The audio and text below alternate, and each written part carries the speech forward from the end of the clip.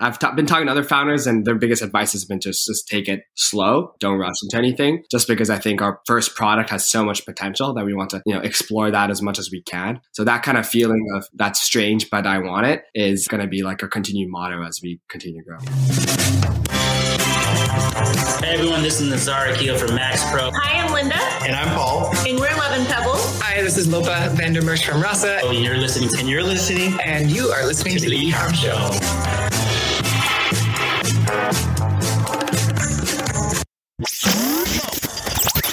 Welcome to the E-Com Show, presented by Blue Tusker, the #1 place to hear the inside scoop from other e-commerce experts, where they share their secrets on how they scaled their business and are now living the dream. Now, here is your host, Andrew Maff. Hello, everyone, and welcome to another episode of the E-Com Show. I'm your host, Andrew Maff, and today I am joined by Yuki Kinoshita of Plufl. I'm sure you've all heard of him, but we'll get into that in a minute. Yuki, super excited to have you on the show. You ready for this? Yeah, thanks for having me, Andrew. I'm stoked. This is going to be a good one. I'm sure you're aware we've had several people that were on Shark Tank before, which we don't have to harp on for too long, but you were like just on it. I think I just watched your episode like a couple weeks ago. I recorded it. Yeah. So let's pretend no one knows who you are. No one watched anything. Why don't you tell us a little about yourself, about Plufl, and we'll go from there. Yeah, I'm Yuki. I'm one of the co-founders of Plufl. I started this with my best friend in college. Classic college dorm idea. We were big nappers. We always laid on the uncomfortable couches that were in the econ building. And one day, my co-founder's walking past his coffee shop that he did work at. He sees this Great Dane sleeping on a giant dog bed, and he has this moment of like inspiration. He's like, I want a dog bed, but for myself. And he tells a few people, and he tells me, and he's like, and I think I was the only one that kind of like thought it was a good idea. A lot of people were like, you're crazy. That's like stupid. Like people just buy a big dog bed. But I was like, this is fun. Like, I don't know if it was a good idea or not, but like, this sounds fun. Like, let's do it. Let's build something. And then that was it. And we just decided to get together, make a prototype. We got like pillow stuffing from IKEA, blew it into like this handmade case that was, designed by this local seamstress. And that was sort of the birth of Plufl. Obviously, there's a lot more past that point, but that's how it kind of all started. Nice. So you were on Shark Tank, you were featured on Fallon, you were featured on Good Morning America. Now you're on the E-Com Show. So you've clearly hit your peak. What's going to happen next? I don't think there's anything better than this. No. So there's a lot to happen. I mean, we're a newly launched company. If you saw our Shark Tank episode, I kept on harping. I would make fun of me for this, but we're recent college grads. We just graduated, and it's true. Noah and I've only been doing this full time for about 5 months, and this is our first go at it. We finished our Kickstarter campaign a few months ago, and we're getting ready to actually fulfill those orders in about a month. Our first ever container, 3 containers just left our manufacturer. Super excited. Been tracking it every day. We're going to be fulfilling those in late November, early December. So that's going to be super exciting. And then we already have another 3,000 unit production run coming in. It's going to land mid-January. We're going to be shipping those out as soon as possible. And those is primarily to fulfill all the demand that we saw from Shark Tank and all the previous demand that we've gotten. Yeah. Will you clear 7 figures this year?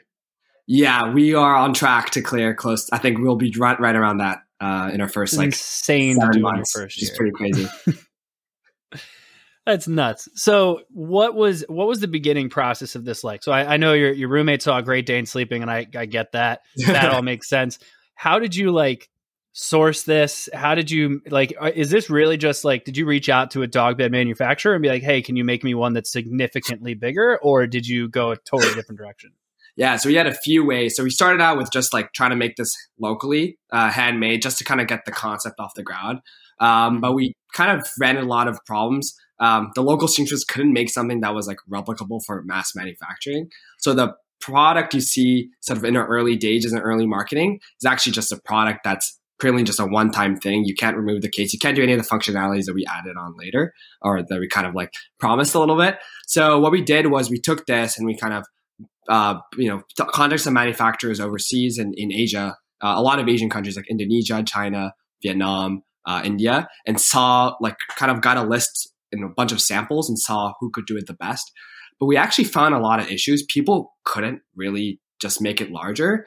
And a lot of the features that we liked, for example, the ability to tuck your hand and feet underneath the pillow bolster, and the consistency of this pillow bolster, and all these like foam features, just like dog bed manufacturers weren't able to do. They're so used to making these small beds that are not for people that when actually trying to make changes beyond just a simple like oval shape, they weren't able to do. So we had to completely like go back to the drawing board and like re-engineer it from the base up, just to like make it as comfortable for people, and like forget the concept that this is for dogs, but this is for people. So we like hired a local product development person who had background in making premium cat beds, and we worked with her for months to create like this like tech pack that we then sent off to manufacturers. But even then, manufacturers still had trouble, so we had to, I think, like started off with like working with like 10 different manufacturers and whittled it down to like 2 to 3 that we thought had promise, and then just worked with them to do R&D and like get the product that we have today. And yeah, surprisingly, it's a lot harder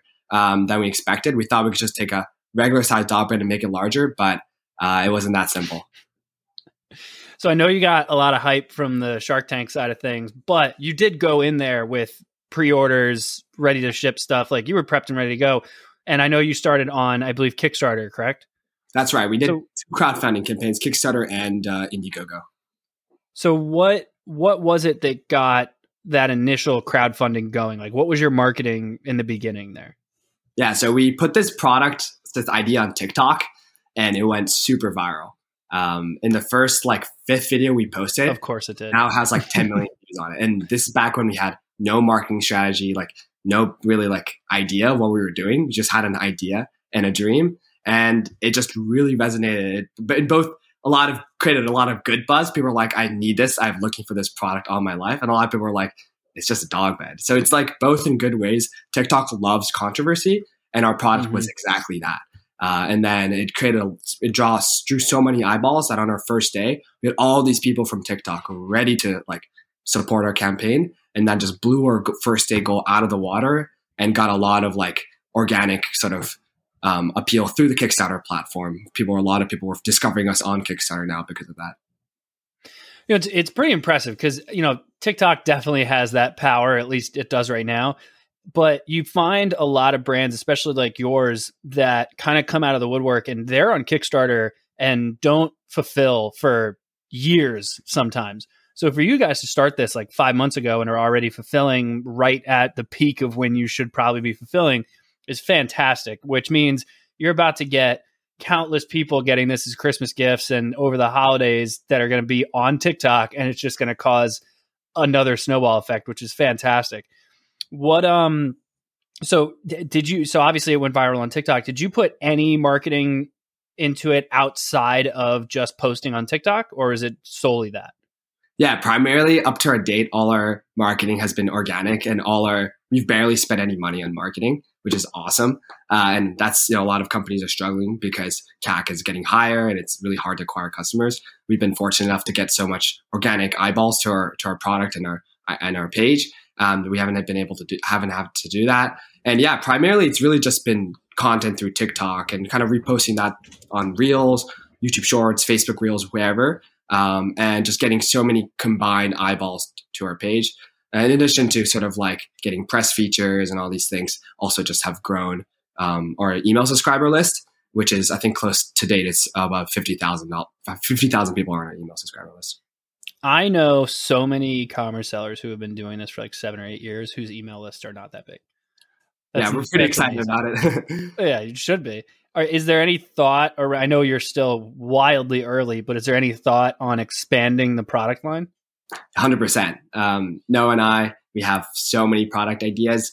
I've been talking to other founders, and their biggest advice has been just take it slow. Don't rush into anything, just because I think our first product has so much potential that we want to, explore that as much as we can. But we have so many ideas for complements for the product that I won't share right now just because they're still in the ideation stage. But I think we'll have a lot of similar products like the human dog bed, where it's like, whoa, what kind of thing? But when you actually look at it, it looks really comfortable and you want it. So that kind of feeling of that's strange, but I want it is going to be like a continued motto as we continue to grow. Yeah, I get that. My wife and I watched it, and the first thing she said was, she's like, I want one, and then I also want one for our corgi that we have. And I was like, I guess that kind of makes sense, like a his and hers kind of thing. But all right, so obviously you're on Shark Tank. We have to go through this whole song and dance. I know you're probably tired of talking about it. Can you give us a little bit of insight into A, why you went on, although I guess for you it does kind of make sense since you're still kind of early in getting investment, but then B, what that whole process was like? Yeah, so we got contacted by the producer literally a few weeks after our viral TikTok. So I think at this point we hadn't even launched on Kickstarter yet. So it felt surreal. We thought it was a scam. We didn't think it was real. And because we were just like, why? We just posted one TikTok. Why would he reaching out to us? We haven't delivered a product yet. We have no sales. So that was kind of surprising. But I think the producer just liked the idea behind it deep down. And he also just knew that would be a really good Shark Tank product. Whether we went there and totally flopped or went there and like smashed it, it would be good for them either way because it's great content. So I think he saw that and sort of, I guess invested in us in that way to get us and bring us on the show. And it was a really long process, months and months of like paperwork and like interviews and like meeting the producers and all these things, which was fine. In hindsight, it was all worth it. But it was pretty nerve-wracking because, again, when he first reached out, all we had was sort of a handmade prototype and like one manufacturing sample that we didn't even like. Obviously, the producer didn't know that. So we spent the next few months, obviously for a Kickstarter too, but really, really pushing to figure out how do we get the product that we actually are going to sell on Shark Tank? How are we going to show that on Shark Tank and make sure it's the same product that we're actually selling? And we taped in Shark Tank back in July.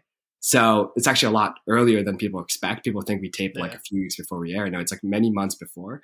So it was pretty stressful. And our manufacturer sent like the wrong foam piece to our studio. So we had to like make it locally, backpack it, like vacuum seal it in a backpack, like put it in our suitcase, bring it down and like reassemble it like 20 minutes before a pitch. So it wasn't as smooth sailing as it looked, but we were really happy with how the episode looked, and we have no complaints. Like at the end of the day, it all worked out, so we're super happy about it. Do you so there was the show, how do I put this? All right, so you go viral on TikTok, right? And then you have like your average kind of like you're a little bit post the viral aspect of it. You kind of have your average sales there, right? And then you have now you're on Shark Tank. What was the difference there? How big of a jump was that? Yeah, surprisingly, it was probably like not that big of a jump.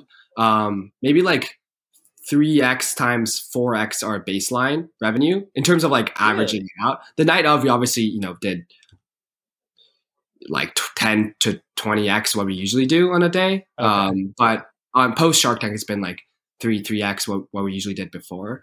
Funny enough, got close to like 40,000 visitors the night of Shark Tank, which is absolutely wild. But then 2 days later, we posted a TikTok, I think talking about Shark Tank a little bit, talking about why the sharks like the product and featuring a product. That also went viral on TikTok, got like 5 to 6 million views. And then we had 60,000 visitors that day.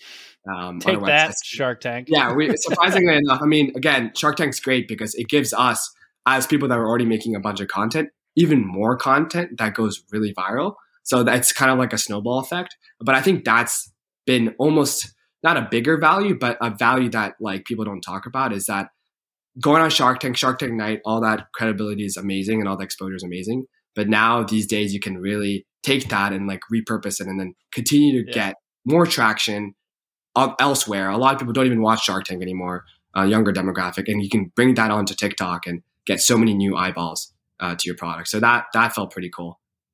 That's very smart. Yeah, we've interviewed, I can't even remember. We interviewed someone who was like from like the second or third season, and they still have it plastered all over their website. And I'm like, it does make sense. Plus, obviously, you got an investment, right? So you got to deal with Mark and Lori. How was that immediately post that whole process? Yeah, so it doesn't actually close right away. So it takes months and months of like due diligence, a bit of back and forth. So we actually still haven't closed the deal yet. We are looking to close, but I think there are a few things we just need to iron out in our due diligence process before we can go through with that. So people think you get the handshake, you get the money, there and there on stage. But yeah, a lot of times companies having close when they air. They usually do try to have companies close, but since we were one of our earlier episodes on the season, they just knew that it wasn't possible for us to close our episode before we aired. Yeah, makes sense. What all right, so let's say, obviously, hopefully this doesn't happen, but let's say you don't go, it doesn't close, right? You still got your Kickstarter campaign. You're still on track to do over 7 figures in your first year. What's your game plan for continuing to market the whole business, obviously? Definitely. So yeah, I think there's a lot of potential here. We haven't even tapped into like influencer marketing, for example, and we're getting a lot of inbound requests for people that are like willing to talk about the product and share it without really asking us for anything in return other than just a free product. So that's been really exciting, and we just don't even have enough inventory to capture all of that. So I think that will sort of continue to get us more sort of organic eyeballs to our product. I think referrals will be really big. We are looking into setting up like a referral program for everyone that gets the product. It really is a shared experience, and that's what I'm excited about. It's not a product you just use for yourself.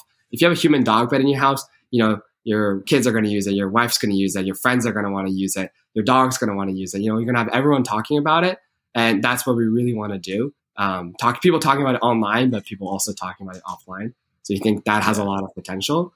But beyond that, obviously, like we think this could be really big in workplaces and universities. I'm talking with our university alma mater, UBC. They are really interested in having one of these in the econ building where there's a bunch of uncomfortable couches. So hopefully we can replace them with a few Plufls. Talking about high school, they really want a few for their library. And that's just the start. I haven't really done much more than that, but I know there's universities out there that have nap rooms, have game rooms, lounge rooms, workplaces that have bean bags that people don't actually sleep in them or use them that I know we can replace or be a good substitute to. There's so much potential, and obviously like new products, there's a bunch of complements like blankets and different kinds of pillows and other things that we have in mind that will be even more exciting. So yeah, there's so much on our plate that we can do, and we're just going to take it day by day. Nice. Yeah, you're in a very interesting spot, right? Like you're 5 months in, you're just now kind of getting into the industry and learning what everyone else is doing. You have all these ideas from a marketing standpoint, but you've gone so viral that inventory's a pain. Like getting enough in is a challenge. Have you thought about doing like, I've seen it work a handful of times where they do like, you've got to create content like you've never done it before, like just constantly pushing stuff out, because when you're out of inventory, if you don't post anything, people kind of flake out for a little while. But if you do like a countdown to when you'll be in inventory again and almost do like those exclusive drops that you kind of see with like sneakers and different like apparel lines, like have you guys thought about how you're going to market yourselves when you're having inventory issues, which I'm going to guess will happen for probably the next like 6 months to a year? Yeah, so we're thinking of having like out of stock buttons as well on our website. We're thinking of implementing that as well, in addition to like pre-ordering, but you get to save, let's say $100, which is sort of our model right now. If you pre-order right now, you can find a discount code on our website for up to $100. So that's like a big benefit. Haven't really thought of it about too much. We're hoping that the next inventory run that will at least like take us for a few months worth of inventory based on our projections. And then while that's happening, we're already starting a next production run. We are really pushing with our manufacturer for better terms. And they're pretty willing to provide us that even early on because they sort of see the potential in our product to do really well. So that's been a big help in terms of financing. And obviously, we're still looking to close a deal, whether it be the Shark Tank deal or maybe potentially a different deal, depending on how that goes. And all that money really will be used to scale our inventory and to make sure we are in stock. But yeah, there's a bunch of other ideas we have with the product beyond just the original one. We want to have different colors and materials and all these things. So we are even thinking of potentially for future versions, like having a pre-order button set up for them and people who want to access it early and get a big discount. And that way we sort of measure how much demand there is for alternative products and materials. I know like brands like yours, when they kind of get this big pop and they go viral, one of the problems that they end up having is it's kind of like what Peloton did during the pandemic, right? Is like they get all this, interest So then they get a ton of inventory, assuming that that's trajectory is going to happen. And 9 times out of 10, that doesn't really happen. Have you thought about how, like, I'm not an inventory guy, so I'm really interested. Like, how are you going to map out how much inventory you should have, knowing that it's possible that you won't continuously go viral? Yeah, that's definitely the toughest part that we're kind of like struggling to figure out right now, for sure. I think for now, we have the pre-orders really let us really figure out exactly how many units we need right until the day we're shipping out the units. And we can sort of forecast based on the current demand, maybe scale down a little bit per month, how many units we're going to sell. So in the short run, it's pretty easy to forecast what the next production size should be. But beyond that, it is definitely pretty difficult. We're considering it could be potentially a seasonal product as well. If people wouldn't purchase it during the summer, it's hard to say right now. So yeah, that's definitely a challenge. I think every e-commerce company make a sleeping bag version. Exactly. Materials. I know a few weighted blanket companies that sold a weighted blanket, and then during the summer they got screwed because no one was buying it. So their solution was to make a cooling one. We want to do the same thing as well and offer cooling products in the summer. So yeah, it's tough to say exactly, but I think for at least the year, we'll have a lot of opportunities to sell in many different channels. And I don't think having too much inventory will be the issue, but definitely it's something to consider as we grow bigger past like year one. Yeah. Well, you're in for a wild ride, man. Really appreciated having you on the show. I don't want to take up too much of your time. I know you guys are probably slammed right now, but would love to do the normal and give you an opportunity here to let everyone know where they can find out more about you and obviously Plufl as well.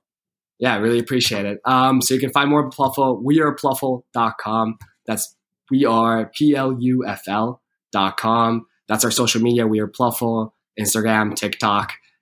Feel free to find the content that made us viral. And yeah, I really appreciated being on the show. Thanks for having me. Beautiful. Thanks for being on the show, man. Appreciate it. Obviously, everyone that tuned in, thank you as well. Please make sure you rate, review, subscribe, all that fun stuff on whichever podcast platform you want, YouTube, or head over to ecomshow.com to check out all the other episodes and whatever else you want to do on there. But as usual, appreciate you all being here, and we will see you all next time. Have a good one. Thank you for tuning in to the Ecom Show. Head over to ecomshow.com to subscribe on your favorite podcast platform or on the Blue Tusker YouTube channel. The Ecom Show is brought to you by Blue Tusker, a full-service digital marketing company specifically for e-commerce sellers looking to accelerate their growth. Go to bluetusker.com now for more information. Make sure to tune in next week for another amazing episode of the Ecom Show.